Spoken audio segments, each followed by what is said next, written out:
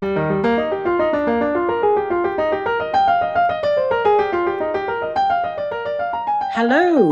and thank you for rejoining us for Draycott Diaries.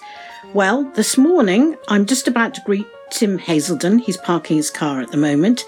And just to give you a little bit of ups on Tim before I start probing questions, Tim works for the AONB and he is the development manager for the Mendip Hills. So he's got a big job on his hands.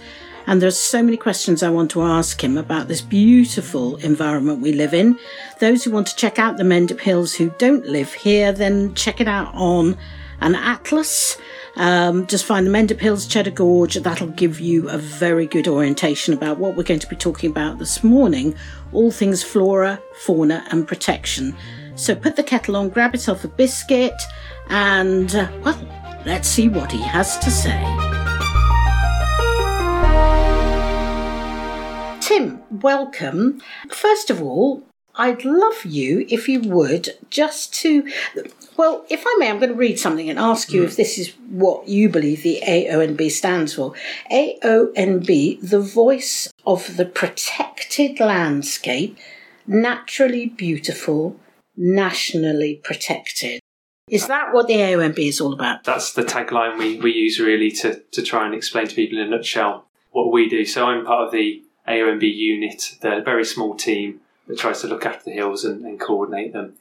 So the naturally beautiful bit, it comes out in our name, the Area of Outstanding Natural Beauty, and nationally protected is because we are a designated landscape, so protected by law, along with 45 other AONBs across the UK. Yes, that's right, because if figures-wise, am I right? The AONB has been going for 50 years, and you are based at Charterhouse, which we all know very well for those of us who are lucky enough to live here.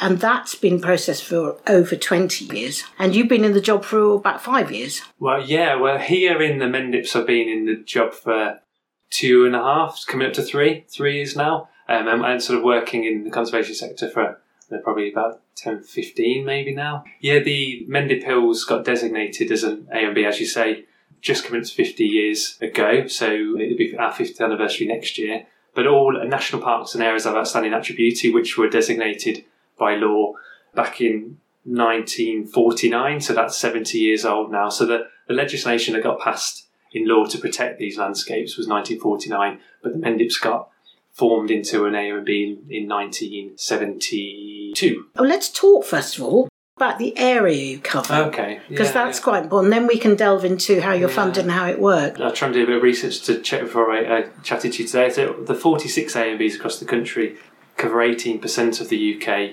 countryside, so quite a large area, and that's not including the national parks as well. So we have the same legislation as them. But the Mendip Hills is a relatively small AONB, so we're 198 kilometres squared, which is 19,800 hectares. And imagine a hectare is about a football pitch in size. Yes. So it's about the size of just under 20,000 football pitches. So that I understand. Yeah, although it's quite hard to grasp that amount. But yeah, that kind of spans from the edge of Weston-super-Mare, so Bleedon, the hills start there. And then if you follow kind of the northern route along, then it kind of goes on the edge of Samford, across Banwell, through to Chew Valley Lake and including Chew Valley Lake. Then the AONB boundary then sort of takes a southerly direction, and if you sort of go straight downwards, it covers down to Wells, and then across again, so includes the south-facing grasslands here where we are, so Wookey, Westbury Sub Mendip, over Draycott, this way through to Cheddar included as well and around. So it's sort of like a triangle really, covering. The good thing about the Mendip Hills is that you know when you're in the Mendip. Some AONBs you maybe don't quite know when you've gone into the boundary or not, but it's such a distinctive change from the levels up to the Mendip Hills here and onto the plateau that all that area there on those hills is designated as the AONB. Yeah, because I think it's worth just making a point to some of our listeners who don't know this area. It's very distinctive, our geography here, isn't it? Because we have the Mendip Hills, which I don't know how high they rise in meterage, and then we have this amazing fall off and we go straight off to the levels, which is why this is known as the strawberry capital of the world, because it's always been really, really good for irrigation and stuff like that. The strawberry line is connected to where I live now, really comes through Yatton direction. That is now a great place to cycle and walk. Yes, that's right. Because that used to be a steam railway, didn't it? Yeah. And it used to run right from Weston-super-Mare, well, almost from that right away through to Wells, and then it would go up. So it's nice now that, it's a shame it's not here as a steam line, but it's nice that we can use it for recreation now as well, which is half the importance of the area, is to help promote the countryside for people's health and well-being too. Sure, and it's flat, which I like. Yeah, I love the Mendips. It always goes up. Yeah. I have to say, when I've got a good day, I go up. When I'm feeling less energetic, I just go along. I don't blame you. But yeah, the engineering there for the tunnels through the limestone rock is amazing. But so when you're on the Mendips, because of you're on the limestone ridges and going through the Coombs and the Cheddar Gorge, and then up the highest point is Blackdown, which I think is 325 metres. It's a big steep incline. It's such a sudden, amazing, stark change in the landscape. But that's the highest point. That's sandstone at the top, and you've got the limestone around it, and so the limestone sort of erodes with rainwater because it's alkaline, and the acid rain is, as it says, is acid. So you've got, over time, you've had all these amazing kind of caves and karst systems be eroded into the landscape, and you're left with this. The landscape we have today with the Coombs and the gorges. It is extraordinary, because there's as much beauty on the top in the way of the the levels, which we'll talk about later, a lot of peace, and then we got the, as you said, the Mendips, and then underneath we have this extraordinary cave system. And they say the first man ever, or first, we're not being gender specific, but it was a man, was found in the Cheddar Caves. Cheddar Man, and we have evidence of human remains going back 500,000 years, so it's not humans as in our Homo sapiens, but the human remains, I think, found not far from here at all, around by Westbury Quarry over that way. Real amazing history and culture dating back. So I suggest anybody who's listening to this, especially our American audience, need to come over here and come visit us, because it's lots to explore, isn't it? And also it's where cheddar cheese was coming from. Well, that's important, isn't it? They're so important. Cheddar cheese. I live on cheddar cheese. Tim, we need to move on. I want to find out a little bit about the AONB and about the team that you run. Could you tell us a little bit about the structure and the funding, and basically, how the whole thing works, and also just give us a little bit of a definition of your team, because I know it's not huge, and I know you're very reliant on volunteers as well. So I'd love to hear a little bit more about that. Yeah. So I better not claim I run it, because otherwise my manager will probably have my guts for garters. But we've got a manager called Jim Hardcastle. He's in charge of the AONB, and he was doing my job quite a few years ago when the AONB wardens were here as well. And he's come back now as the manager, which is great. And I'm now the development officer. So there's myself and him as full-time members of staff, and also we have a ranger volunteer coordinator who's full-time too. So there's the three of us full-time. Then we have two part-time members of staff, one landscape planning officer, and an admin support and comms officer as well, part-time. So they're our kind of core team. Not many of us really, not a huge amount of funding to cover such a large area. And then what we've needed to do is find and secure more external funding for projects. So I have a little project team. We've got someone who's looking after visitor data, so we're trying to capture what's going on in the hills to make sure things are sustainable in terms of recreation. And then another member of staff who's coordinating one of our lottery projects at the moment, linked to nature recovery.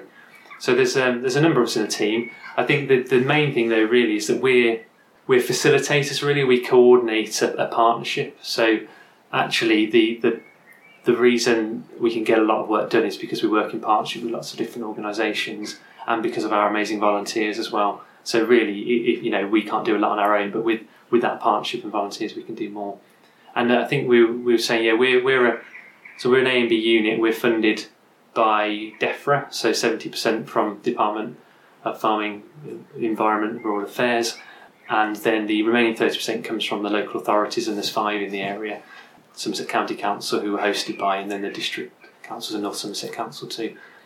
So we get our funding from there, but we are really in post just to work with all these different organisations like the Wildlife Trust and the National Trust, who are NGOs. They're charities, non-governmental organisations, and they've struggled particularly during the pandemic too. So I feel like part of our role in the last year has been to try and support them with working on funding bids together, pooling our resources a little bit. We're starting to develop some really exciting projects all together, and you can do a lot more in partnership. Gosh, that's a big job. My job's just really varied.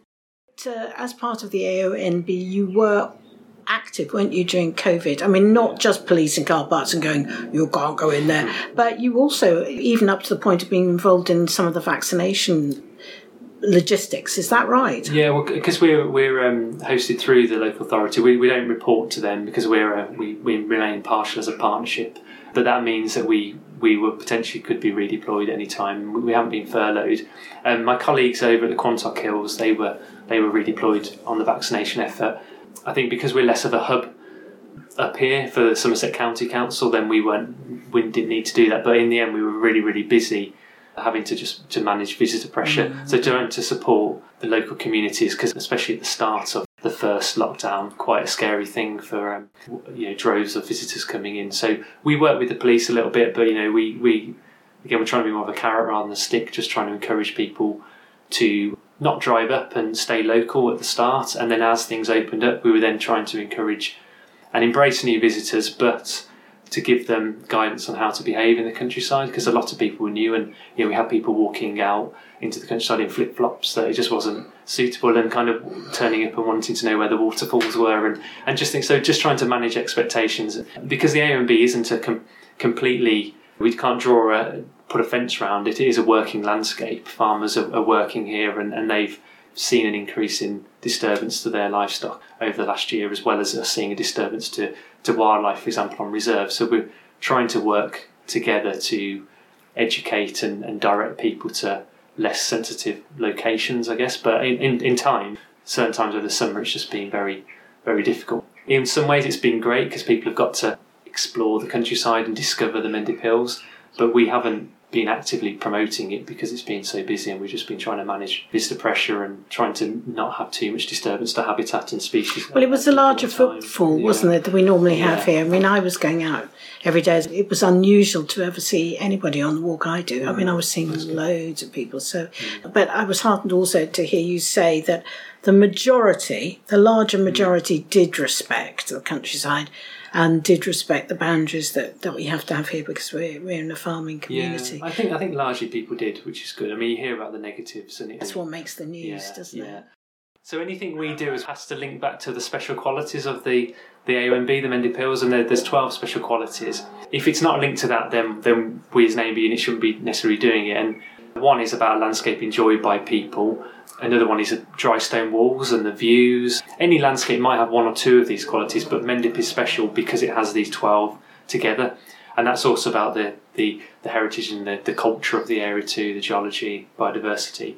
What we would want projects being delivered and what people to do would be to do work to help conserve and protect those special qualities. We have volunteers that go out and they protect nature reserves on the land and the sites of special scientific interest. They help restore heathland and grassland and go do practical work. We'll hopefully be opening up volunteering opportunities soon for people to get involved in. So that's a real practical way people can help in the week, or come and learn dry stone walling. There's 400 kilometres worth of dry stone walls up on the Mendip Hills. And not only are they a special quality and that real cultural heritage that we want to keep, they're also vital wildlife corridors. So adders use them, also bats, greater horseshoe bats, which are protected and quite endangered as are adders, use those to navigate as well. So we want to be restoring hedgerows and woodlands where it's suitable, but then in other areas where perhaps it's not suitable to put trees, it's all about right tree, right place. We don't want to be encouraging tree planting on a really important heath. Yeah, can I just stop there and ask that question? Because Prince Charles is for Jubilee, plant a tree for Jubilee. Does that cause you concerns, or does that cause you joy? There's a drive to plant trees linked to the climate change, the climate emergency. That seems to be the sole focus at the moment, and not every landscape, and Mendip is one of those, can have a lot of trees planted, because we've got incredibly rare and important limestone grassland near where you are here in the heathland. They're not suitable for planting trees because we would lose that important vital habitat that's very rare and the species that go with it. And also the trees wouldn't cope very well up on the plateau, and it's too windswept, and it would lose and degrade the character of the area, which is so important. So there are locations to plant trees. We're putting a nature recovery plan together at the moment. So all local authorities will need to have a local nature recovery strategy in place soon. And we're creating a nature recovery plan that will feed into that for the AONB, and all AONBs are doing that. Because you've got to look at it, if you zoom out, you've got to look at it on a big landscape scale of what's important. So tree planting is great, but there are other things you can do as well to restoring a grassland or protecting a peatland and not digging it up for compost is also really important, because as soon as you do that, you're destroying important habitat and you're releasing loads of loads of carbon into the atmosphere as well. So there are lots of ways we can address the climate emergency and the ecological emergency, and the two things are linked really. I think, going back to what you were saying before, you can certainly help volunteering is a great way, and if we as an A&B unit don't have opportunities at the moment, the Wildlife Trust might do, the National Trust might do, so it's worth inquiring and looking into that. Even being a member, becoming a member of those charities is really important. That's how they get a lot of their funding. And then I think even down to what you can do, it depends how much land you own. If you own a big chunk of land and you think, actually I might be interested in rewilding a little bit of that or changing my farming practices potentially, then we may have a little bit of funding to help with that. Get in touch with us on that. Just widening your hedgerows a little bit or creating a buffer strip along your field margins would be, is great for pollinators and for, as I said before, bats or adders to migrate and move around the landscape. But if you only own a small pocket of land, you could plant a tree in your garden. That's still great. Creating water is a really rare resource on the top of Mendip. You've got the spring lines on either side, but on the top, on the plateau, it's incredibly rare, and that's why we're trying to restore dew ponds as well. So you could create a pond in your garden that brings in all sorts of wildlife. And I think it's no mow May at the moment, but not cutting your lawn or leaving areas to grow more wildflowers, great for the birds and the bees, and that's really, really important. So everyone can do their own bit, even if you don't own a lot of, don't have a garden or don't own a lot of land. Just following the countryside code when you're out and about, when you're visiting the Mendips, will make a huge difference for nature and nature recovery. So let's talk about this. So there's lots of interesting courses coming up. As I said, you're based up at Charterhouse. I think those who live in the area will know where that is. It's up on top of the Mendips. And glory of glory, people can start. I mean, I think one thing that's come out of, I sense out of this pandemic and the lethargy, people are aching now to help and to do their bit. And I think the environment is very much top of everybody's list. So I know you're talking about dry stone walling courses, maybe, I don't know, we mentioned hedging addition, but that might be another one. That's always something I've been interested in. But all the different things that we've talked about today, how can people get involved? How should they contact you? How do they go about it? Because I know people will want to do that. I would suggest having a look at the website, which is Mendip Hills AONB. .org.uk, so mendipillsamb.org.uk, and there's lots more information on there about what we do, the area, all the sites we look after. Also, there's an email address on there too, but it's just basically mendip@mendipillsamb.org.uk. People could send in an email to that and inquire, and then that can go to the right person with our team. So the volunteering opportunities we talked about, at the moment we're not able to recruit more volunteers, but that should change, as we were saying, in the next couple of months, and we should be able to allow more people to help us out. But other partner organisations might be doing that. But too. Anybody can apply to do a course once they're up. You can apply to come out with us and volunteer, and then there will be opportunities if you want to be one of our a proper volunteer with us. Then you can have some training in dry stone walling. So we'll be working with the Dry Stone Walling Association and Somerset Wildlife Trust later on in the summer and autumn through to next year, actually, to do a number of training courses, because it's quite an art to repairing and restoring a dry stone wall properly, so it lasts another 100 years.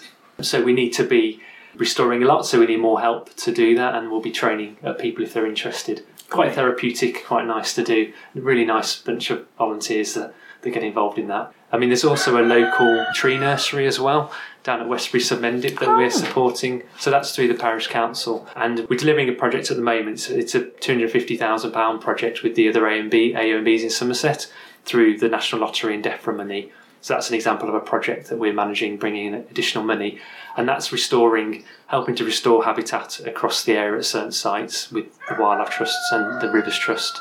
But we're also managed to give a little bit of money to the tree nursery at Westbury, and they're developing a little local nursery and hoping that local people can grow trees from seed. So it's quite a challenge to do that, but they're really keen for more volunteers.